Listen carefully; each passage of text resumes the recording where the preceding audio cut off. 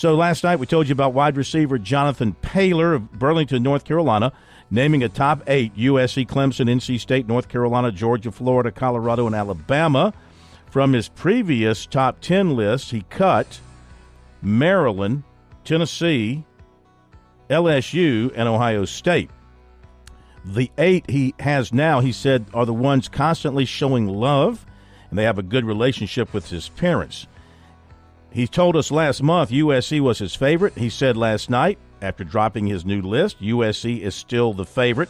He says the Gamecocks have done a phenomenal job recruiting him, been great in communication, talking with his father, and they are still out front. He would say North Carolina, NC State, and Clemson have started to really creep up towards them, but he said South Carolina is kind of far out front. He continues to talk to Justin Stepp at USC, but he's also talking a good bit to Clemson now as well.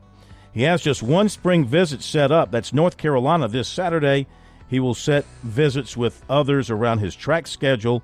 He also has got officials to USC Clemson June 2nd and USC June 23rd.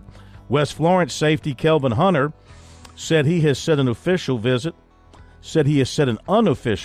to Virginia Tech March 23rd and an official visit to USC June 23rd. He also plans to visit Clemson at some point, but no date has been set. USC target athlete David Rodriguez, who USC just offered, moving up a year to the 2025 class. And we announcing, he said, relatively early. USC target defensive end Booker Pickett plans to visit Texas tomorrow.